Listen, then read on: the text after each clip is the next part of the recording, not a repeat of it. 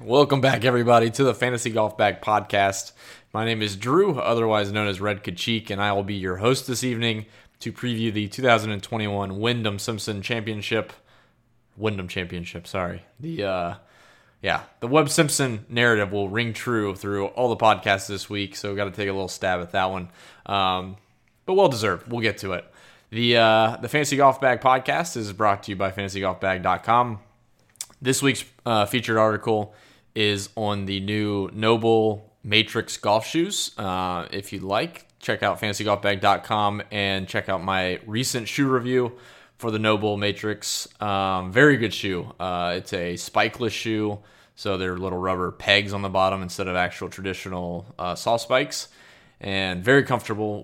Honestly, one of the most comfortable shoes I've ever worn. So I encourage you to read that article. I get no kickbacks or any type of compensation from the brand Noble, or really any of the reviews that I do on the website. I don't get any compensation or any kickbacks for that. They are all true from the heart reviews, and I highly recommend them. But I encourage you to read the review to hear my thoughts, mostly pros. But check it out, fantasygolfbag.com. So I think last week's show ran around 27 minutes. I'm going to try to beat that by at least 7 minutes this week as we preview the final event right before the FedEx Cup playoffs begin. The Wyndham Championship is a interesting event, obviously, with Webb Simpson. If you play on DraftKings and FanDuel, he is extremely expensive on FanDuel considering how he's been playing. And I will pull it up really quickly. So on DraftKings, he is the third most expensive at 10.6. FanDuel, he was the most expensive by $200 at 12,100. It's interesting. He's got a pretty high projection across both sites, which is understandable. His course history is great. But yeah, he's very priced up on FanDuel compared to DK, and it's a little bit relative based on the salary cap, but we'll get to that. So let me talk a little bit about the golf course. I won't bore you with too many course details. I'm sure you guys get that from a million other sites and podcasts and resources. And honestly, on a week-to-week basis, I've started to use less and less fine line stats. I think when I first started in DFS and other sports, I think there's still an edge to maybe be used for, like in NFL, they have all these new stats. Air yards was very popular. I don't know if that's necessarily predictive or not. It definitely shows upside for receivers. But there's a lot of other different stats for like lineups or like how they face off against defenses. MLB, there's so many stats, and a lot of them are actually really good. It's just such a volatile sport. It doesn't always come through the next day when you're playing DFS. You're playing on a daily basis. And golf, I think, is somewhat of the same way. I think guys get too drawn into, a guy that, how does he play 350 to 400 yard par fours? Well, over the course of a year, he's probably going to play like 20 something holes total, 20 or 30 holes total from that distance. That's a pretty small sample size. If you're looking back at the last 24 rounds, he's probably going to play in like, 6 holes like that.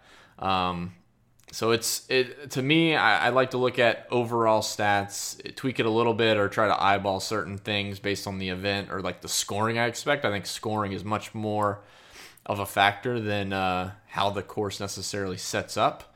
I think most people are in the ballpark now. They figure that out. Like even really tight golf courses, we know that accuracy off the tee doesn't always equate to accuracy on that particular golf course. Still, off the tee kind of trumps a lot of things, but when you look at a golfer like Dustin Johnson, who is very good off the tee, maybe not the best driving accuracy number compared to someone that's a little shorter. When he goes to an RBC Heritage, he's going to kind of move his golf game to fit the golf course better, and 9 times out of 10, he's going to be better with driving accuracy when he doesn't have to hit driver. So it's all kind of relevant throughout the course of a season, but for me, I try to keep it pretty stable week to week, and then just make small tweaks and just not try to get too down in the weeds. And we'll certainly talk about that. This golf course is going to be played, or this tournament is going to be played at Sedgefield Country Club in Greensboro, North Carolina. Be helpful if I can talk good for 20 minutes. The golf course has essentially put up the same winning scores every year. So I just put out a tweet, and the winners of the Wyndham Championship since 2016, get this: 2016, 21 under par. Next year, 22 under par. 21 under par, 22 under par, 21 under par. So 21, 22 under par every single year. So odds are technically not true, but odds are it's going to be 22 under par winning score this year. So it's going to be low scoring. So expect guys to make a lot of birdies. If you want to look at the scoring angle in terms of statistics, yeah, birdie or better is good. I think birdie or better is good every week, even on tough golf courses. Just you're picking guys that are going to be able to score, and then just equate that to around the green or bogey avoidance, and you got a winning combo there. But it's going to be a low-scoring event. Guys are all going to be in the teens. It'll be similar to last week's Korn Ferry Tour event. I think the winning score was 24 under par, and almost, I mean, honestly, like the top 20 guys all shot 16 or 18 under par. So be very low scoring. So keep that in mind as you're looking through your pool. You want to look for guys that actually can go low. But yeah, I think overall, let's take a couple quick looks at the golf course stats just to help you guys out on a quick basis. It's a par 70, 7,100 yards. The greens are Bermuda. So if you like to look at putting splits, it is Bermuda. Overall, man, 7,100 yards, par 70s is not overly long. I think that's why the scoring is so good. The rough is usually up, which it's always surprised me. I think it just goes to the length of the golf course. I mean, it's a par 70, so relative to par, 21, 22 under par to a par 70 is pretty deep. But yeah, I guess 7,100 yards, even with the rough being up, it's 2.5 inches is what they're saying this year. But guys lose it in the Bermuda. I mean, it's pretty gnarly. So look for low scoring. This was the tournament that Brent Snedeker shot 59 a couple years back. So definitely birdies are going to be in the future for guys. So expect some low scoring and some high scoring DFS lineups. So let's go ahead and talk about it. I'll talk through DraftKings this week. Been doing a lot on FanDuel, and again, the DFS rankings are free at fantasygolfbag.com. So super easy to get to. I posted a blog post so that people could see it last week and get to it, but honestly, it's super easy. You go to fantasygolfbag.com. In the top left of the menu, you'll see DFS ranks.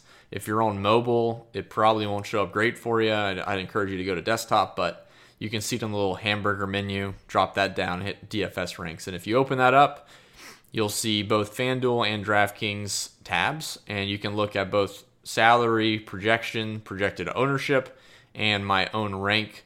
I baked in a good bit of course history, and it's kind of because of Webb, to be honest.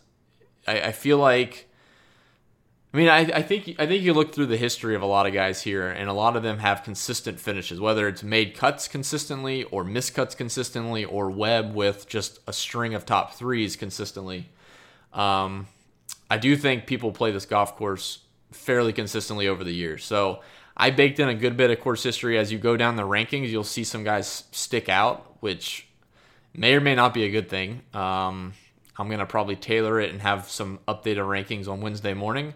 But for example, if I scroll down here, my highest ranked guy in the entire field is Ryan Armour at 7K. And Ryan Armour has played this event pretty well over the years. Let me pull up his history here really quick. And I apologize for jumping from course to top of the list players to Ryan Armour at 7K, but I promise this will all make sense.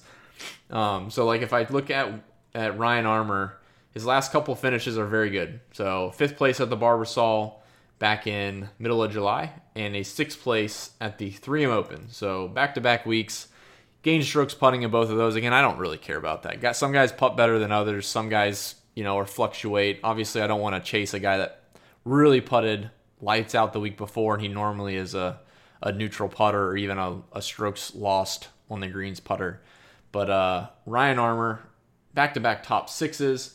And then if you narrow that down into the Wyndham, the last 4 years he's finished inside the top 25. So I think that's a lot with why he grades out so well. His recent form is good with top sixes, and his course history is fantastic for being priced at 7,000. And the ranking actually takes into consideration the price. So, the ranking at Ryan Armour at 7K isn't the same as the same ranking or a similar ranking of Webb Simpson at 10.6. So keep that in mind. The pricing does actually matter for my ranks. So let's go ahead and dive into it. Again, the Slack chat's open at Fantasy Golf Bag. It's completely free. I'm not selling any memberships or anything like that. All I ask is you hop in the chat. You be courteous. If you guys want to leave a rating and a review on these podcasts, that always helps. And then just interact the best you can on Twitter whenever Fantasy Golf Bag posts some content. Let's dive into it. Top of the range, Hideki Matsuyama on DK 11K, Louis Oosthuizen 10.7, Webb Simpson 10.6, Will Zalatoris, he sticks out like a sore thumb in both my rankings, projection, and ownership at 10.3, Patrick Reed at 10.2, and then all of a sudden you see Jason Kokrak there at 10,000 even. Pretty wild grouping of guys there. Outside of Webb, there's really nobody with good course history. Hideki's played here a few times over the years.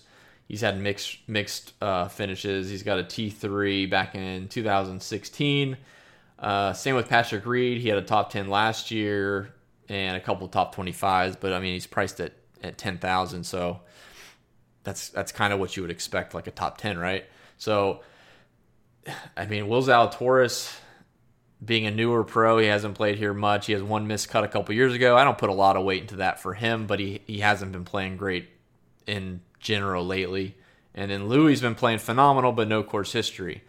I think I talked about this on the podcast last week, so I don't want to dive into it too much, but Louis is one of the guys that I take it more with feel, and he continues to play. He continues to play extremely well, and maybe this is one of those like a Brian Harman where you anticipate the downfall and you just keep fading and keep getting burned, but eventually it has to flip at some point. He's been all summer. He's played great. So since let's go back to May. So Valspar 8th place, PGA Championship 2nd, Memorial 18th place, U.S. Open 2nd, British Open 3rd place, 3M Open 2nd, WGC last week finished 17th. I mean, he's made probably like $3 million without a win in the entire summer. That's pretty good. NFT's got nothing on that. I think Louis Oosthuizen's fine. It's just he's priced up, and again, I want to be off him early, as weird as that sounds, before anybody else. Like as soon as he just has a missed cut, like if he misses the cut this week, like I'll play him in the FedEx Cup playoffs. If he has another good finish here, then the FedEx Cup playoffs might be really bad to me because the fields are going to shrink and he's going to keep playing, finishing the top 10. That's going to be pretty tough. I'll be honest, I don't really love anybody over 10K this week. Pricing's tough. Even with Webb, as good as he's been over the years, I mean, he's never really let you down as chalk, and he's going to be over 25% owned is what we project. I mean, the ranking's fine. He's just expensive. And his course history is great. So the people are going to play Webb Simpson. He has not finished outside the top 3 since 2017. In 2016, he finished basically made the cut and finished DFL. So personally, I would avoid the 10K range this week. There's nobody that really just grades out extremely well. The field is still weak enough that I want to go balanced. If you look at Hideki, Louis Oosthuizen, and Webb Simpson, between those 3, which are the 3 highest priced for the week, combined is 63.5% ownership. So a pretty good chunk of ownership there if you fade them and they just don't play well. I mean, they don't even have to miss the cut. Just sputter out and finish 40th or worse. Theoretically, they could finish 10th or worse for the price, but we'll just say 40th or worse would be fantastic if you're fading. I don't see anybody up here that's really piquing my interest. If anybody, I would probably go to Patrick Reed. I just think Patrick Reed is always under-owned and tends to play well more times than not, even when he's 10-2. So if I had to pick one person over 10K outside of cash, which obviously would be Webb Simpson, you'd play Webb Simpson in cash. Patrick Reed would be my play at 10-2. Let's hop down to the 9K range. It's not really that much better. Bubba, interestingly enough, grades out the best out of everybody up here.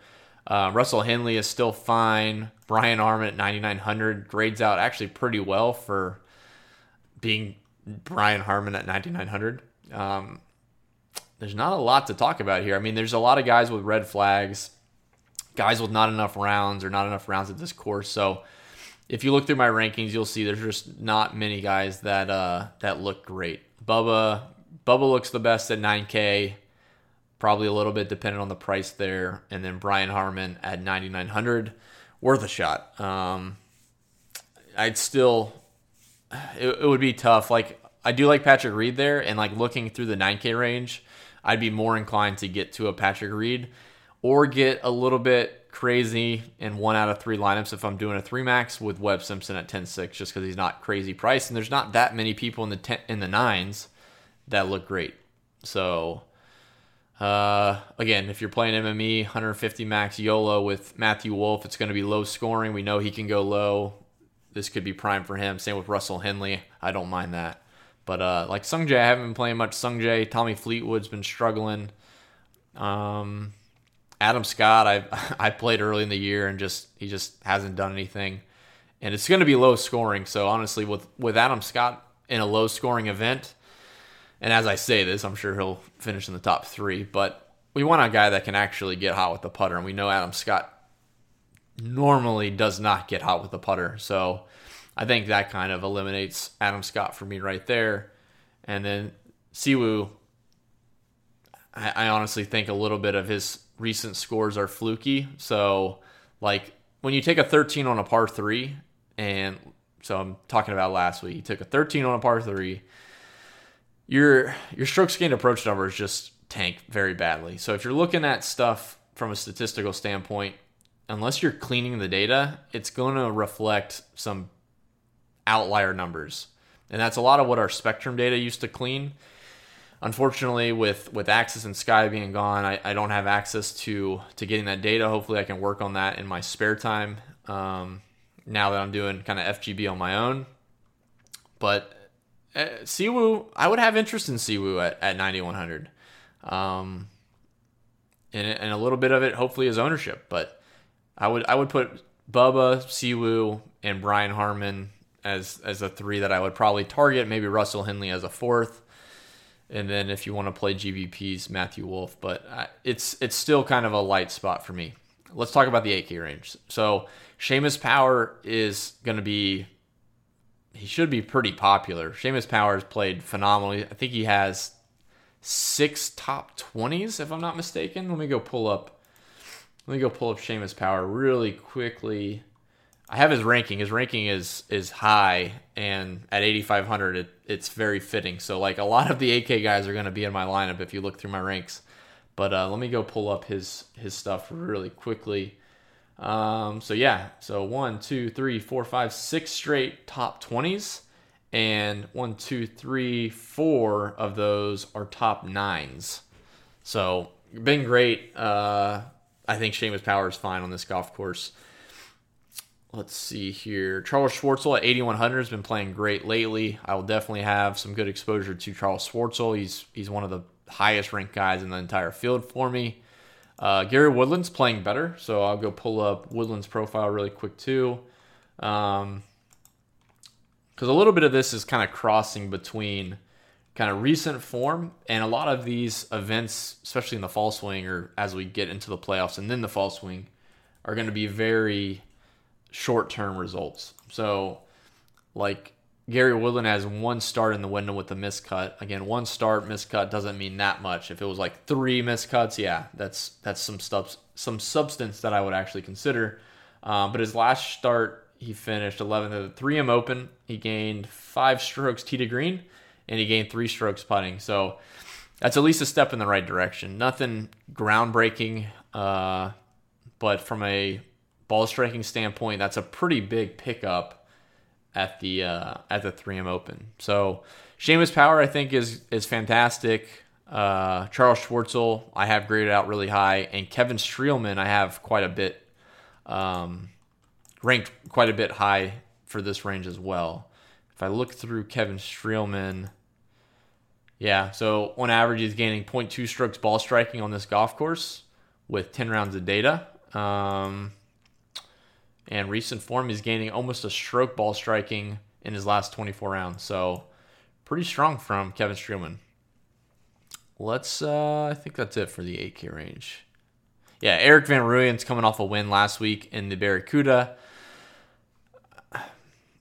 I don't really have a take on EVR. I think honestly the win there, if anything, will drive up his ownership maybe a little bit. It's still there's just nothing really that I want to play him. I maybe would have played him last week based on the price, but again, after a win, I'd probably just avoid.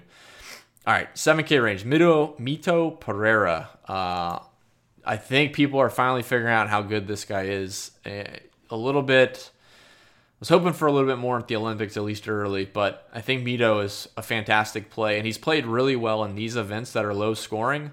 Obviously, he has limited sample in the PGA Tour, so with as good as he's played, obviously the stats are going to be skewed to being quote-unquote good. But even on the Korn Ferry Tour, with a 3-win promotion, and most of the events on the Korn Ferry Tour are in this scoring category of, let's just say, high teens, Mito is a prime candidate at 7,900. I would probably, as crazy as it sounds, and this is just me, I wouldn't necessarily encourage it. If I was playing a 3 lineups in a 3 max or just 3 lineups in a GPP or something like that, I'd probably play Mito in every single one. I think he's cheap enough. He provides a pretty good floor at his price, just like everybody else in here. I mean, just the worst case scenario is a miscut, but the pricing, there's all upside from there. So a top 20 finish is fantastic. A top 10 is even better. A made cut at his price doesn't hurt you. So 7,900 Mito is going to be a pretty prime choice for me. And there's a lot riding on. I mean, he has his tour card for next year locked up. But there's still an outside chance, I believe, so don't quote me. I believe there's still an outside chance with a really strong finish, he can squeak into the FedEx Cup playoffs. I think he's like 160th or 140th, something like that. It's close, the last I checked at least. But Mito at 7,900, I like quite a bit. Jonathan Vegas has played phenomenal all summer. No reason not to hop off of Jonathan Vegas. Him and Mito come in at the same projected ownership of 15, so either one is fine. I think H3 Buddha, Mike Brown came on the show right before the British Open, I think, and we kind of talked about a lot of guys in PGA DFS, and maybe this is from his outside perspective. A lot of guys come into PGA DFS and look in the range and play one guy instead of theoretically playing 2 or 3 guys from like the same price. And I think Vegas and Mito are in that same category. Like, I just play Vegas and Mito together. There's no harm in that.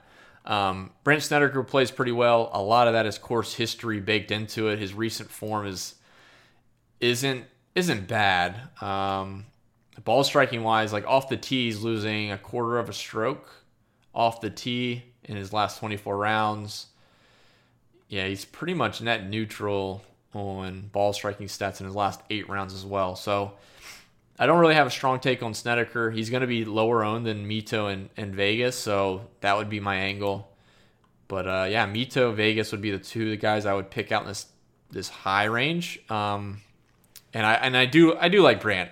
Not to say I don't like Brandt, but in that range, I would much more easily go plug in Mito. So there we go. I said Mito way too many times. Let's move on past Mito. Taylor Gooch at 7,700 grades out very well. A little bit of a chalkiness there. Hank Lebioda at 7,600. He grades out really well at 92 and only 9.3% ownership. He's fantastic there. Zach Johnson has been playing better. Ryan Moore has been playing better at 7,500. So honestly, the 7K, like the mid 7K range is loaded. And I think honestly that would lead me. I know I mentioned Patrick Reed at 10-2, but if I'm looking at construction, like 10-2 for Patrick Reed you could argue Webb Simpson if you want to get there.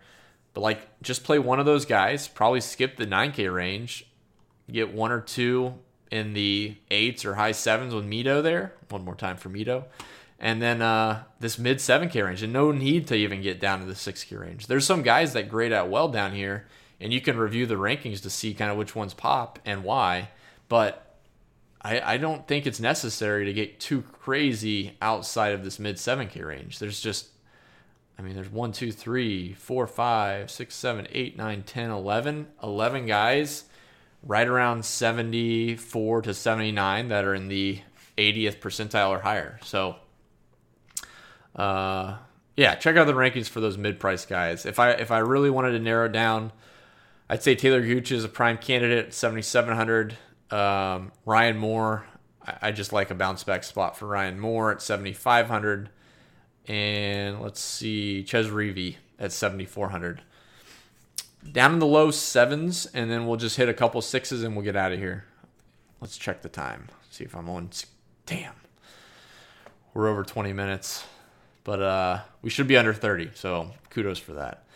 Low 7K range, Luke List at 7,100. Been playing well. His ball striking is always good. No issues with Luke List. He grades out well. I'm not sure of his course history. So, yeah, it's mostly bad. So, again, you try to mesh the course history with recent form. Course history is not the best. And honestly, we know Luke List for the cold putter, so that could be something right there. Like, I'll talk myself back out of Luke List based on the putter. If you land on that spot with salary at 7,100, I don't think it's bad. Boho grades out well at 7,100, so you could go there as well. Ryan Armour, like I said, 7K on the dot. He is the highest rank, so I would probably have him in at least one of the three, if not two of the three. I wouldn't go all in on him like I would Mito. But Ryan Moore, with his recent form and his course history, is pretty strong, especially in cash. Like, if you're playing cash or single entry, I think you play Webb and then you play Ryan Armour and then fill in the gaps from there. And obviously Mito. Obviously, you're playing Mito. Let's see. Mark Hubbard. I've been playing a lot of Mark Hubbard. He's at 7K. I like that quite a bit. I do feel proud about that. I was early on Hubbard with some good finishes in July. He's at 2% projected ownership, so that's actually a pretty good spot for him. And then as we get down into the 6K range, I'll just hit a couple high points. Henrik Norlander grades out pretty well. He's 6,600. Bo Hostler, surprisingly enough, grades out well. And then we got Joseph Bramlett and Davis Thompson. Neither one project well in terms of projection, just limited data, but their ranking for me is very good. So I do like leveraging that a little bit, because if most people are kind of using the same system for projections, they're not going to get Joseph Bramlett or Davis Thompson in any of their lineups. So again, it's a small exposure there, but that's a good angle if you guys want to browse other people's optimizers and projections and see which ones kind of you rank higher than the projection ranks, if that makes sense. Like, you're looking for guys that maybe are going to be under projected, and that likewise they're not going to be in a lot of lineups. You project them well, get them in 15-20% of lineups, and you're way overweight the field. So I think that pretty much does it, guys. Yeah. So like I said, you can go check out the rankings at fantasygolfbag.com. Both DraftKings and FanDuel are up. And I'll be in the Slack chat all week to answer questions and talk through. Congrats again to Hamhock on his 50K win. That was fantastic. I think he maxed the $5 and won 50K. So $750 investment and returned $50,000. So, 51 and change. So 50K profit for sure. So congrats to Hamhock. Billy's been doing great in chat. Rainmaker, everybody that are in the FGWC, the live, well, it's not a live final yet, but in the online final for the golf. Good luck in the remaining weeks. And just under 30 minutes, we will cut it there, guys. Good luck in your contest this week on DraftKings and FanDuel. I'll be at fantasygolfbag.com. Come stop by, and we'll see you next week.